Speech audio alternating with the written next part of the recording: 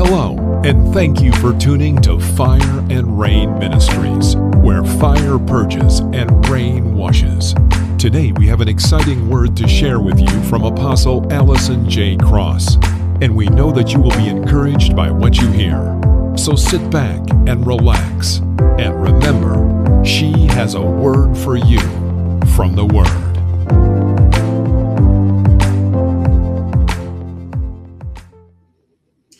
Praise the Lord, everybody. And I'm just going to say it's a wonderful day. Happy Friday to everyone. Happy Friday.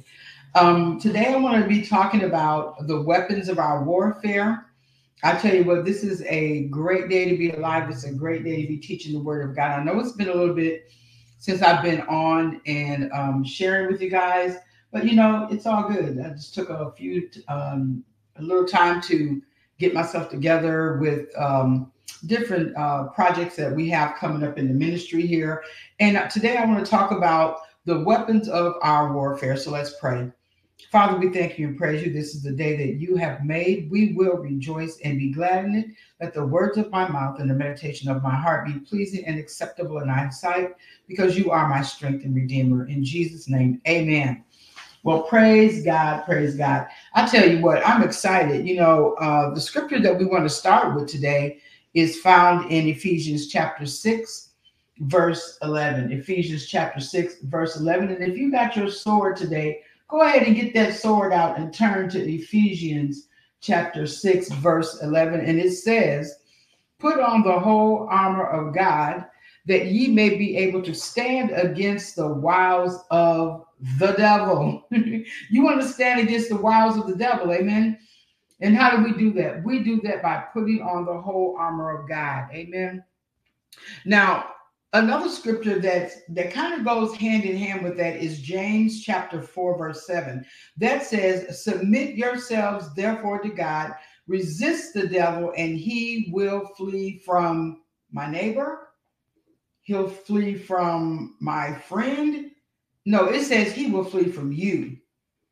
Now, look at this verse. The first thing it says is resist.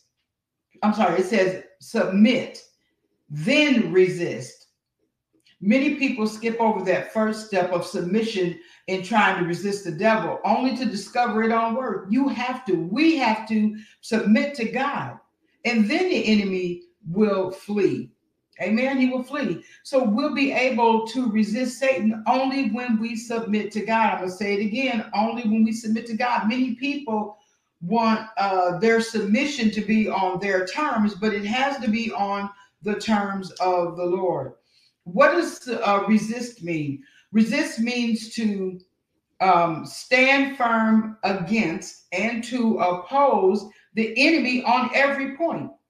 We want to oppose the enemy on every point. Why? Because he's going to try to come in through the window, through the door, through your mind, through people. We have to stand firm and oppose the enemy on every side. Now, the scripture does not teach us to go out looking for a demon under every bush, which a lot of people do. It teaches us to resist the enemy and he will flee. All right. Now, another scripture that we want to look at when we're resisting the enemy and his plots and his tricks and his plans, we want to look at 1 Peter chapter 5, verses 8 and 9.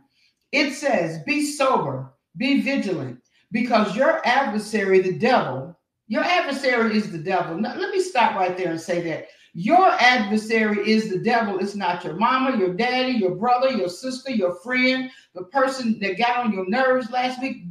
Those people are not your adversary. According to the word of God, your adversary is the devil. And he goes around as a roaring lion, walketh about seeking whom he may devour, whom resisteth steadfast in the faith, knowing that the same afflictions are accomplished in you, brethren, that are in the world. So when you talk about resist in the faith, it also means to resist on the authority of God's word. God has given us kingdom authority. And you know what? Nowadays, it's high time that we walk in our kingdom authority. It's high time that we literally walk in the authority that God has given us. Stop rolling over and just taking what the devil's thrown out there. But guess what? If we don't know the word of God and we are not in the word like we need to be, we will literally take what the enemy is throwing out there and we'll receive it as God is just allowing this to come upon me, whether it be illness, whether it be financial, social, whatever. God is saying God has already told us we have the victory. And when we're going to talk about being financially stable, well, guess what? Our Father owns 1,000 on the cattle hills, 1,000 cattle. He owns 1,000 cattle on the hills. He owns it all. So we don't have to sit up and just accept what the enemy tries to do to us. No, I refuse it, and you need to refuse it. We need to stand flat-footed and say, if God said it, that's the bottom line. I am not receiving what I don't need to receive. If it's coming from the devil, if it's sickness, if it's disease, if it's financial lack, whatever it is, if it's not lining up with the word of God, resist that. Another thing is we don't want to give place to the devil. Don't leave room for Satan, for the enemy to operate in our lives. Amen. We don't want to leave room. In Ephesians 4:27, it says, neither give place to the devil. Don't give place to the devil. If you know that you have a problem with your thoughts, we want to cast down every thought, every vain imagination that exalts itself against the knowledge of God. And we want to bring those thoughts into the captivity of the obedience of Christ. So we don't want to fall into it. Our mind can get us in a snare. We want to recover from the snares of the enemy. Anybody ever been caught up? Anybody ever been caught up in something and say, oh, Lord, how did I get here? So we must recover ourselves from the snare. How do we do that? Of the enemy. We do that by applying biblical principles and strategies. Amen. Not by our own strength.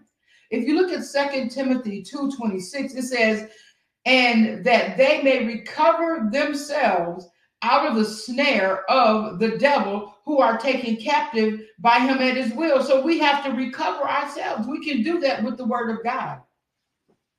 But guess what? If we don't know what the word of God says, how are we going to recover ourselves from any snares, any traps, any thing that the enemy puts out there? We have to know the word of God. That's why we have to pray. We have to stay steadfast, unmovable, always abounding in the work of the Lord. And we have to do that. We have to also abstain from fleshly lust. I'm going to let that sink in for a minute. Abstain from fleshly lust. What does abstain mean? Abstain means to keep yourself from something and refuse to do it. How many of you know that if the enemy can get you to look at something that you don't supposed to be looking at, he just about got you?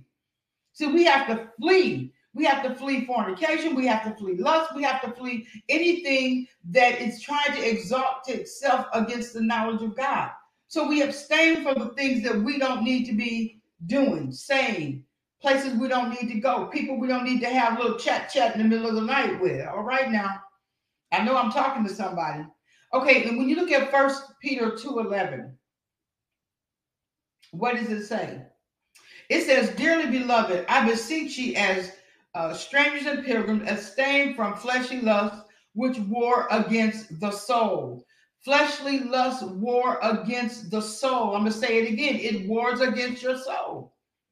When you look at 1 Thessalonians 4:3, it says, for this is the will of God, even your sanctification, that you should abstain from fornication.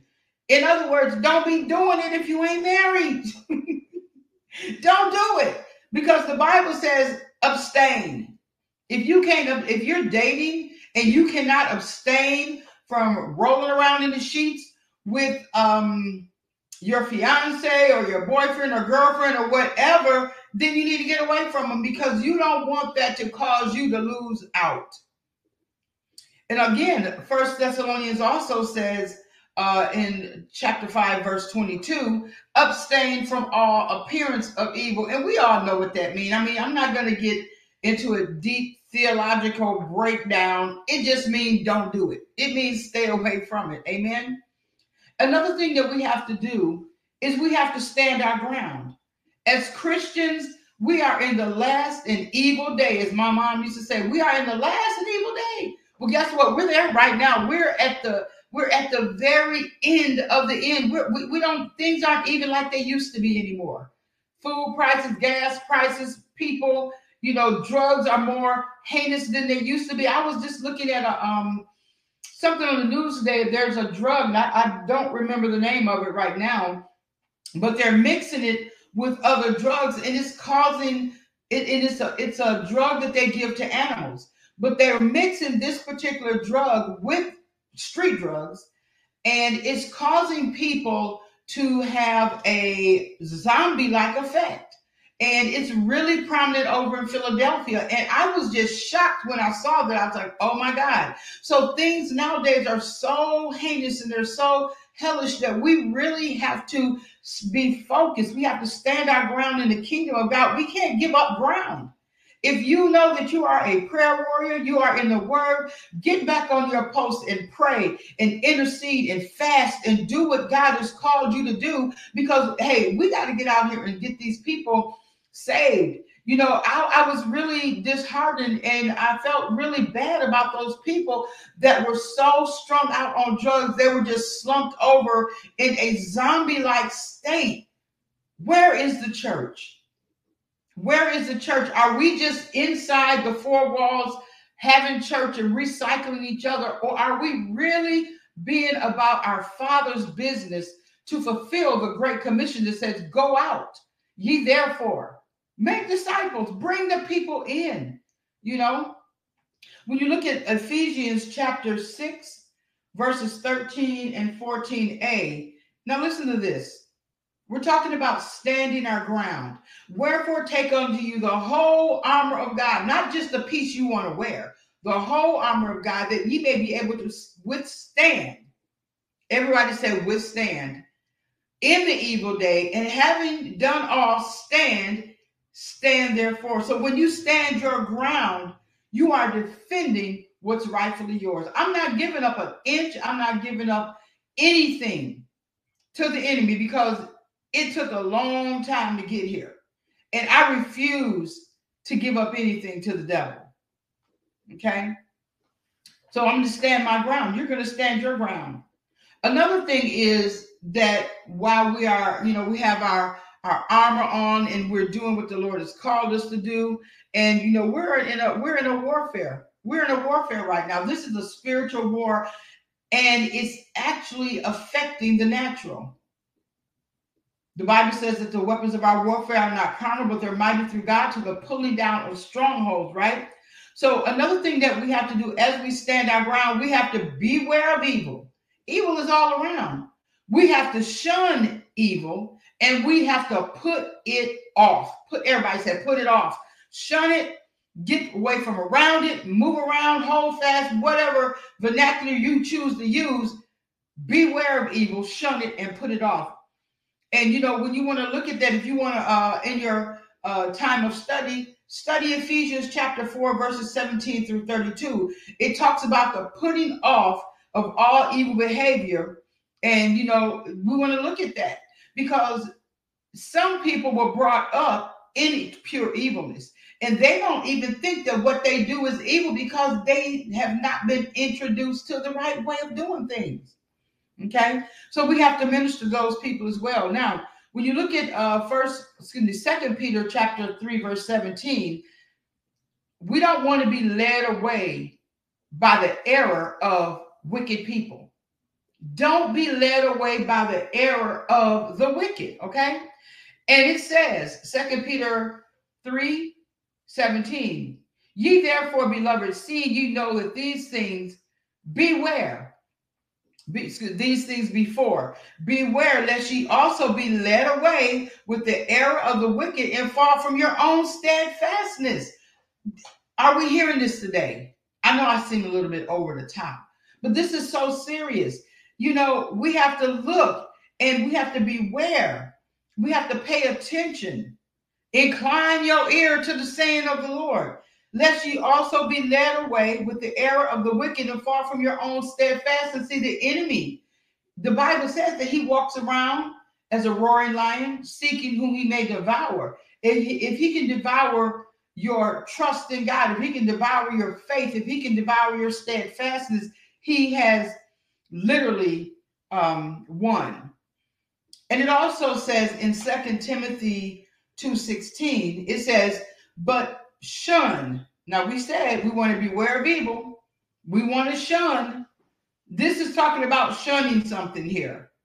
In other words, get away from it. But shun profane and vain babbling, for they will increase unto more ungodliness. Now, I taught this a little bit in Sunday school as well, but we want to not get into vain babbling. That gets into coarse jesting and saying things that are out of order. We really want to be careful of that. Because if you start just talking haphazardly and coarse jesting, then you kind of let your guard down a little. You get into vain babbling, just idle talk that means nothing, and then it could go to something else. So we want to be careful of that. When you look at that word shun, it literally means to avoid. It means to turn away from. And we should avoid every evil thing related to the enemy. I'm going to say that again. When you look at that word shun, it means to avoid and turn away from. And so we want to avoid every evil thing that's related to the enemy. Why is that so hard for some people to do? I don't know, but we have to do that. We have to avoid every evil thing that pertains to the enemy. I guess some people want to feel needed, wanted, loved, don't want to shun evil. They don't want to shun people that's into evil because they don't want to lose friendships. So they just kind of, don't say a lot about it, but they kind of stick around. And that's something that we really have to pay attention to and not get involved with evil. Now, another thing, and this is like going to be 15, 20 minutes. We're already at 16 minutes, but I'm going to keep it short. And we're going to do these probably every day, about 20 minutes. But another thing that we want to look at is we have to try the spirits. We have to try the spirits. Why are we not trying the spirits of everybody to say they're a prophet? Why are we not trying those spirits? Why are we not testing the spirits up against the word of God to make sure that what they are saying is lining up with the word of God? See, I'm more concerned about where your soul is going than your head laying on a multi-million-dollar house. Because heaven and earth will pass away, but God will remain. His kingdom remains. His word remains. So if I'm prophesying to you houses, lands, cars, Bentleys, multi-million-dollar houses, which those things are fine. But if your soul is in trouble, and I got somebody that's prophesying, okay, I'll put myself in that spot. If my soul is in trouble, and you call me up to the altar, and the only thing that you telling me is about the houses, the land, the cars, and all this stuff that I'm going to get, and that is not helping me. What's going to help me is salvation. What's going to help me is deliverance. What's going to help me is the things of the kingdom. What's going to help me is getting if you're on drugs, the drug monkey off your back. What's going to help you is if you're a liar, stop being a liar, which is in the word of God considered as an abomination. See, we have to test the spirits and see if those spirits are of God.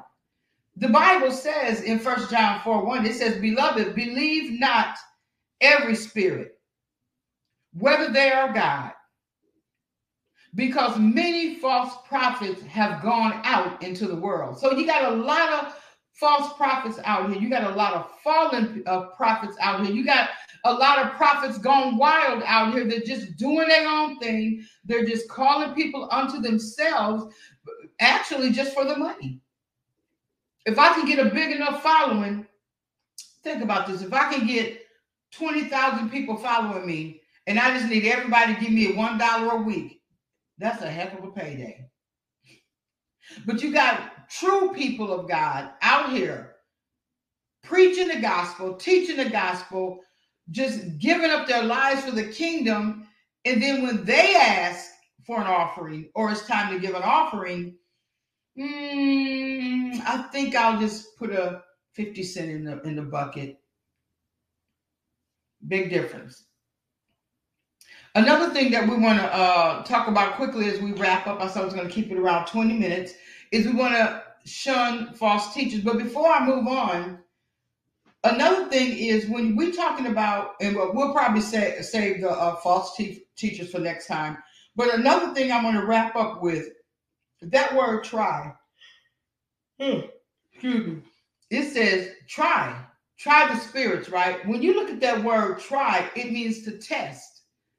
You're not operating in unbelief when you try spirits of those with whom you've come in contact with or in operation around you. If they're true, they'll pass the test.